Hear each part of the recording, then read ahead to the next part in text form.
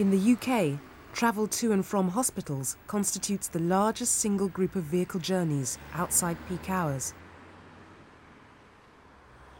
Health facilities really do have unique transport problems because they've got such a complexity of travel patterns. They've got visitors who are arriving through the day, they've got staff who are coming and also night staff as well. And in addition to that, very often they've got emergency vehicles coming on and off site. And of course, with an emergency vehicle, then congestion is a lot more than a bit of inconvenience. So they've really hit crisis point, perhaps ahead of a lot of other organisations. Hospital transport managers face the challenge of creating and implementing travel plans for employees, patients, visitors, goods and services.